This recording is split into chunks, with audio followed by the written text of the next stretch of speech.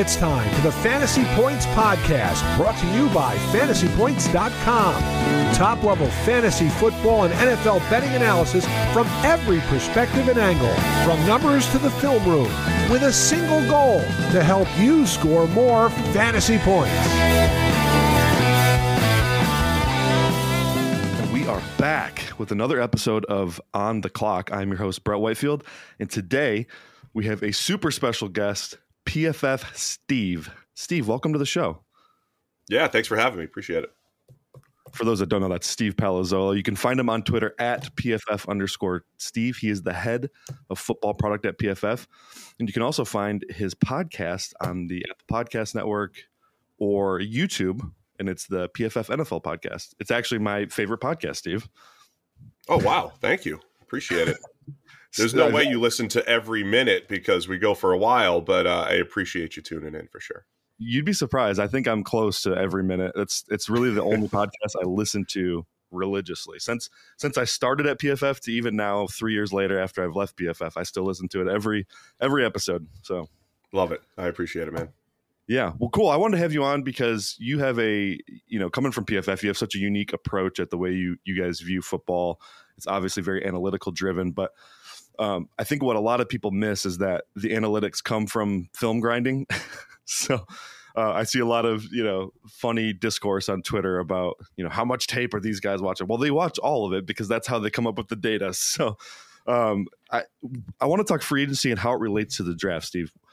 Some of these teams, they've made multiple moves. Some teams have been kind of stagnant so far. What teams do you really think have kind of changed their course or set themselves up for flexibility in the draft so far? Yeah, so the first couple teams that come to mind, Detroit absolutely comes to mind with, a couple cornerback signings like Cameron Sutton and Emmanuel Mosley, David Montgomery coming in. So I think the Lions have done a really good job, especially with picks 6 and 18 in the draft. Obviously every Lions fan wants a cornerback or somebody on the defensive side of the ball. And they just don't have to force a corner at 6, but they're still in a spot where they can draft one, or they could trade down and still get one of those top 4 or 5 guys. A lot of flexibility, I think, for the Lions, and I think the Bears.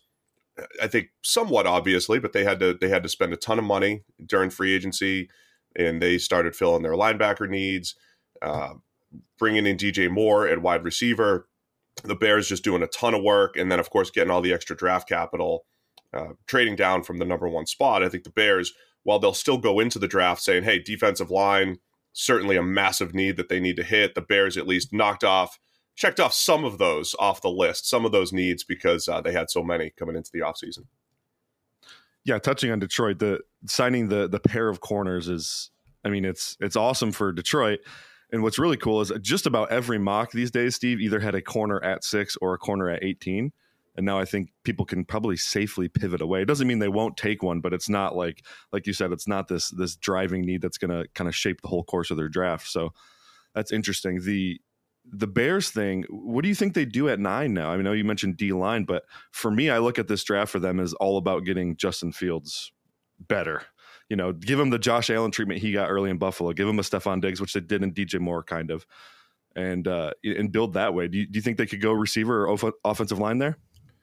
Yeah, you've heard me talk enough about I love shiny objects, so I really don't think that you can look at a wide receiver depth chart and say, oh, man, there's too many playmakers there. We can't have that, right? So I think a Jackson Smith-Njigba would be really attractive for the Bears to add him to DJ Moore and Chase Claypool and Darnell Mooney and Cole Kmet. So I would consider that, right?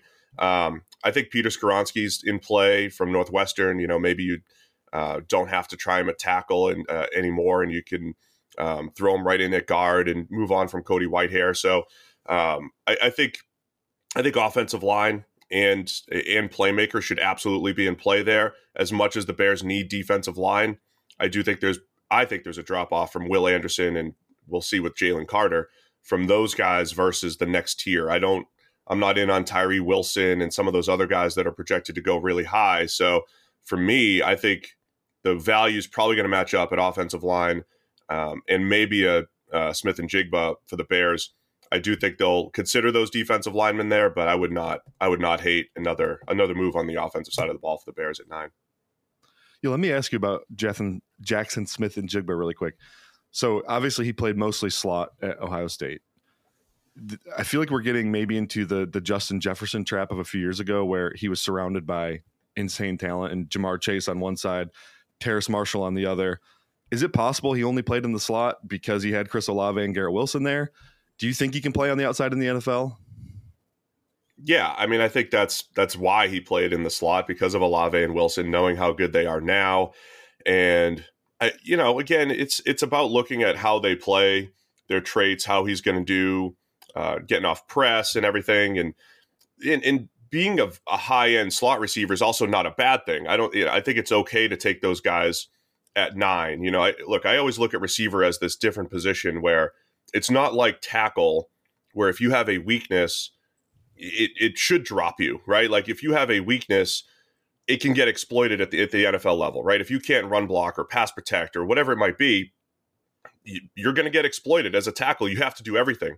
As a receiver, though, teams can play to your strengths. If you can't do something well, they can hide it. Now, that might make you less valuable, but in a world where you need 3, 4, and 5 playmakers, even if he was a slot only, even if that's your fallback, I think he's going to be so good there, Smith and Jigba, that it's okay to take him that high. So you try him on the outside, move him around. I think he'll have success there. But worst case, you play him in the slot. It's much like Peter Skoronski at Northwestern, where you say he's got short arms. Maybe he can't play tackle, but you give him a shot at tackle. He lands at guard. That's okay. He could be very good at guard. I think Smith and Jigba has some similarities there as far as what we say, playing outside versus playing in the slot. I think he'll be fine though. Yeah, I agree with you. So I asked mostly because I think Moody has been a relatively effective player in the slot for them. So I think whoever they draft, if they do draft the receiver at 9 or even later, it should be somebody that they view as flexible, someone they can line up in a multitude of alignments and positions. So, all right, let's move on a little bit. I want to pivot to the quarterbacks. I've kind of always viewed you as a quarterback guy. I love all of your quarterback takes. You've said some hilarious things over the years, like teams should draft a quarterback every single year, no matter what. I love that take. That's exactly where I'm at. What do you see with this quarterback class? Because I know Anthony Richardson's the new hot name. I personally love him, but I do see the clear deficiencies there. What are you seeing? How does this board shake out for you at quarterback? Yeah, so I think it's just such a crazy year at QB again. I think Anthony Richardson, my take on him has been that I don't think people are disagreeing on what they're seeing. I don't think anybody's going to disagree on what they see on tape. Now, every now and again, you have a guy like Dan Orlovsky, who I call out all the time jokingly, who'll go out there and be like, look how accurate Anthony Richardson is on this like one pass. And of course, I could send you 15 pitches that make me look like a major league pitcher. And I was never a major league pitcher. I could show you my best splitters. I could show you my best spotted 93-mile-an-hour fastballs and say, look, major league pitcher. But I didn't do it often enough. So that's Anthony Richardson, right? He just doesn't do it often enough. But when he does it, like when he's good, when he's on, his top 15 or 20 plays look ridiculous, right? It looks like, when you go back and see his highlight reel years from now, it's like, oh, this guy must have won a Heisman at Florida. And he just didn't yet. If he came back, he maybe would have. So I don't think people are really going to disagree on what he is, which is, a monster in the pocket who can make throws from the pocket, who has a cannon, who has flashed absolutely everything, and then can create on the ground in an incredible way, both as a design runner and as a scrambler. We saw him run for, I forget what it was, 80 yards, whatever it was, against LSU on one play. And all of that stuff is real. So now I think the debate is, how do you value that? How do you value this quote-unquote upside? And all of the comparisons are going to be Josh Allen and Cam Newton and Justin Fields and whoever else you want to throw out there. And then you say, okay, how do you value that? Because Josh Allen developed from inaccurate to accurate and from one of the most erratic quarterbacks to one of the best, I don't know how much that skews our evaluations. And we say, hey, look, that guy, Richardson, looks like Allen at the same time. Therefore, he'll become Josh Allen. Give me that, give me Richardson. It depends on how you value that stuff. Do you think Josh Allen is an outlier and you're afraid? Do you think Anthony Richardson's still just further behind where Josh Allen was? That's a possibility as well. Did he ever truly carry a team like Cam Newton did? Not really. So it's about how you're valuing this skill set from Anthony Richardson, which is incredible athlete, incredible thrower from a velocity standpoint, but incredibly inconsistent from a footwork and accuracy standpoint. So I think we're going to describe him the same way, but I don't know if every team's going to be willing to take that developmental risk. Yeah, who's going to be willing to bet on the traits is the big discussion there. Do you think there's any chance Carolina traded up for him? Yeah, I think there's a chance. Absolutely. I mean, I think the buzz for Carolina is largely built off of Josh McCown doing a video with Josh Norris on Underdog Fantasy. I mean, that's the buzz. Josh McCown is the QB coach in Carolina, and we've seen him rave about CJ Stroud, but he's literally one of several evaluators for the Panthers. And that includes head coach Frank Reich. That includes all the scouts. That includes a lot of other people in the building. So maybe Josh McCown has more influence. Maybe, and look, here's the thing too. Josh McCown's not in his own world here. You know, I've talked to others around the league who also agree CJ Stroud's the best quarterback in the NFL in the draft. So it's not like this is crazy that the Panthers might want Stroud, but that seems to be what people are expecting because of what they're projecting, what they're hearing, seeing Josh McCown. But absolutely, Anthony Richardson could be in play. And I do think they traded up and said, let's finish the process. Let's still evaluate these guys. There's still more to go in the evaluation process. Bryce Young. It's easy to get caught up in Bryce Young before you look at how short he is. You know, I think somebody's going to fall in love with him enough. So I think it could be any one of those. I don't think it's Will Levis, but I think it's one of those. Bryce Young, CJ Stroud, or Anthony Richardson, I think all could be theoretically in play. Yes. The lines in Vegas on first overall have been crazy to me. I got Richardson at 100-1, I think early February, and I'm just licking my chops right now. Just start the buzz, get the buzz going. What happens, you know. But we've talked a good bit about Stroud on this podcast. We've also talked a good bit about Richardson. Tell me a little bit about Bryce Young. I don't think anyone's come on and talked about Bryce Young. Yeah, I mean, I think when you look, I've heard a lot of people say, we had Rick Spielman on our podcast give that phrase, if he's 6'2", he's the number one overall pick. We're not even asking questions. We're not even thinking of the other guys. That was the type of stuff we heard about Russell Wilson when he came out back in 2012. It's the only thing limiting him is the height. Bryce Young ticks all the quarterback boxes, right? He throws with anticipation. He's got a good arm. I think a lot of times short guys get dinged for not having a good arm, even if they do. I think people, it just kind of plays with people's heads. I think Baker Mayfield dealt with that a little bit. Baker Mayfield had incredible velocity at all times, and arm was never an issue with him. Drew Brees never had a good arm, and I think a lot of people think, well, Drew Brees was short. So either way, Bryce Young has a good arm. He's got great feel, and I also think because of what's happened in the NFL recently, we're all kind of looking for that, not full Patrick Mahomes, but we're just looking for natural playmaking, right? We're just looking for something along those lines. Who's going to make a little magic happen outside of structure? And that's Bryce Young. You know, Anthony Richardson does it differently. I don't think Richardson has incredible football feel. He just outruns people and just makes it, you know, incredible plays. Not completely as an athlete, but off of his athletic skill. I think Bryce Young has a great feel for the game, natural playmaking. So that's where I think he's different from the rest of those top quarterbacks. So I think Bryce Young's just fantastic in a lot of what he does. The question is the height and durability and the fact that he is legitimately smaller than Kyler Murray, who obviously looks small on the field.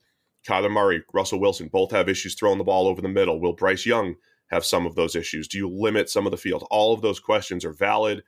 Bryce Young probably takes too many hits that he shouldn't take. You know, in one conversation, somebody says he's really tough, which I agree with. He's tough. He got beat up in the Tennessee game, kept coming back. On the other hand, he can't take all those hits. So there's a lot of what ifs with Bryce Young, but I think the baseline of quarterback play is just higher for Bryce Young than some of those other quarterbacks at the top. Yeah, the accuracy and the playmaking ability is obviously special. I think the thing that stuck out to me when I watched this tape, the only thing that I was really getting flustered by, Steve, was that he kind of has a pretty slow trigger at times. Like he almost relies on those playmaking skills too much. And it felt like at times he wouldn't want to throw the ball unless he saw it wide open. And we've seen other quarterbacks do that, right? Like Jalen Hurts did that. Kyler Murray did that. Mac Jones to an extent did that. So is that a big problem for you? Is that you think that's something he can improve on and get faster getting through his reads and consistently delivering that ball? Yeah, I've come around on quarterbacks being able to work quicker. I mean, even if you go back in the day, Tom Brady was slow relative to what he is now. I mean, certainly relative to what he became in the NFL, but he was coming out of a system in Michigan that was like deep 7-step drops, right? I mean, his whole world was working slow because of what they did. I've seen Carson Wentz speed up his process, whatever it's worth. I've seen Jimmy Garoppolo speed up his process from his early NFL days to what he became. So I think speeding up the process, if it's just a tick slow, can be sped up. I do think a guy like Justin Fields, who was probably on the really slow end and probably taking too many negative plays, he's had a bit of a challenge from a pass game standpoint. But I think it's doable. I do think it's doable to speed up a little bit. For Bryce Young, I think a lot of it's mechanical. I think he's just really methodical in how he drops back and sees the field. So he's just got to speed everything up a little bit and then find that balance. It's when you are a natural playmaker, it's about balance. You have to take what's there within structure and then win outside of structure when presented with the opportunity. That is a challenge for everybody. We've seen that with Aaron Rodgers through the years. We've seen that with Russell Wilson, with Deshaun Watson. Guys who can create outside of structure sometimes do lean on it too much, and you always have to find that balance. And all of those guys have gone back and forth between really good balance and then other times, maybe relying on their playmaking too much. So I think it's a common thing that we see around the NFL and something Bryce Young can deal with. Really, really great points. All right, one guy I wanted to ask you about before you go, and I hope you've watched him, and that's Tennessee quarterback Hendon Hooker. I'm in this alternate universe, like say I'm Ant-Man and I can go to some, alternative timeline, Steve. I feel like there's a place where he doesn't tear his ACL and we're talking about him as a lock first round pick. Do you agree with this? And if so, tell me about Hendon Hooker. So I've watched him a little bit, probably not enough to really get into the details, but the challenge here is going to be the offensive scheme. And I know the whole point is to try to separate that. I mean, I think we talk about toughness. I mean, he was going head to head with Bryce Young against Alabama.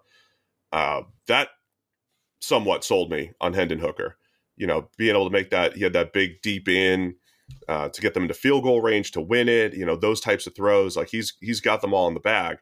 I just don't know what you get out of watching his tape. It is the old Baylor offense where they put receivers out by they line them up by the cheerleaders out on the sideline as wide as possible, and they don't actually have reads. I mean, this has been an evaluation issue since Drew Lock for 1 year, Bryce Petty coming out when he was at Baylor, and a few other schemes through the years where you're really just throwing deep balls one-on-one all the time. This is a Jalen Hyatt for Tennessee. It's an evaluation issue for him. The dude's super fast, but he's just running through the secondary wide open because a switch release is like a foreign language for opposing defenses in college football. So that's the challenge, I think. We looked it up the other day. Hooker's only had 15 plays where he had to get to a second read. Not get to, but actually went to a second read and made a throw. Not including scramble drill or anything like that. So this always comes back to, it doesn't mean he can't do it. It just means, boy, is it a projection to see him do those things. Plus he's 25 and has the ACL, obviously. So those things were probably going to add up against him. So I have him in that QB5 mix. I think you've got some people like Stetson Bennett as the fifth quarterback, from Georgia. Some people like Clayton Tune from Houston. I think Hooker's right in that mix as the fifth best. Now, would it surprise me if he was better than a Will Levis? I don't think so. I've soured on Levis. I mean, it wouldn't surprise me or anything. I just think you're looking at a huge projection for him to the NFL because of the scheme, but he's got the tools. And if you're not afraid of the age, yeah, I mean, I could see Hooker being right there in that mix of QB5. I don't know where that lands in the draft. I don't think anybody's going to put him in the first round and say he's going to be our starter, but somebody's going to take a shot on him and, could be could pay off. Because like you said earlier, I said just draft quarterbacks because we don't know. Like there is a lot of unknown here, and the payoff could be incredible with Hooker. Yeah, the progression stuff aside too, like he's a very accurate thrower, but he's also throwing to wide open guys most of the time. In the NFL, when he has much tighter spaces and congested areas, I wonder if that accuracy is going to maintain itself. I'm willing to bet on it, I think, but not everyone will. I know Mike's a big Tanner McKee guy. He came on here and talked to Tanner McKee. Do you like Tanner? I don't love Tanner McKee. I think we need Mike to. We keep joking that we're going to have him. We're going to give him his own 5-minute segment where he sells Tanner McKee.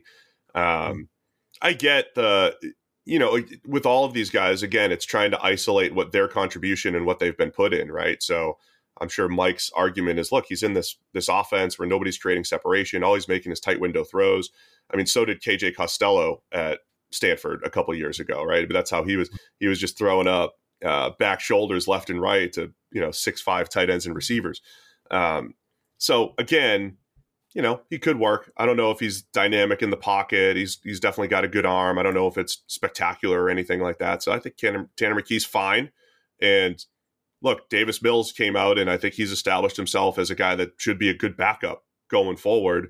Maybe McKee ends up doing that. I'm not sure I see the starting potential, though, like Mike does.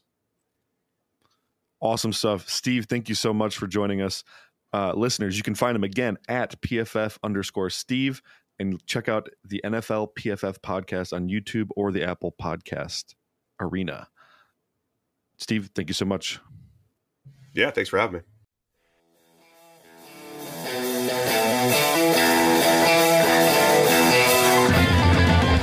Thanks for tuning in to this edition of the Fantasy Points Podcast. Remember to subscribe, rate, and review on your favorite platform. And come join the roster at fantasypoints.com.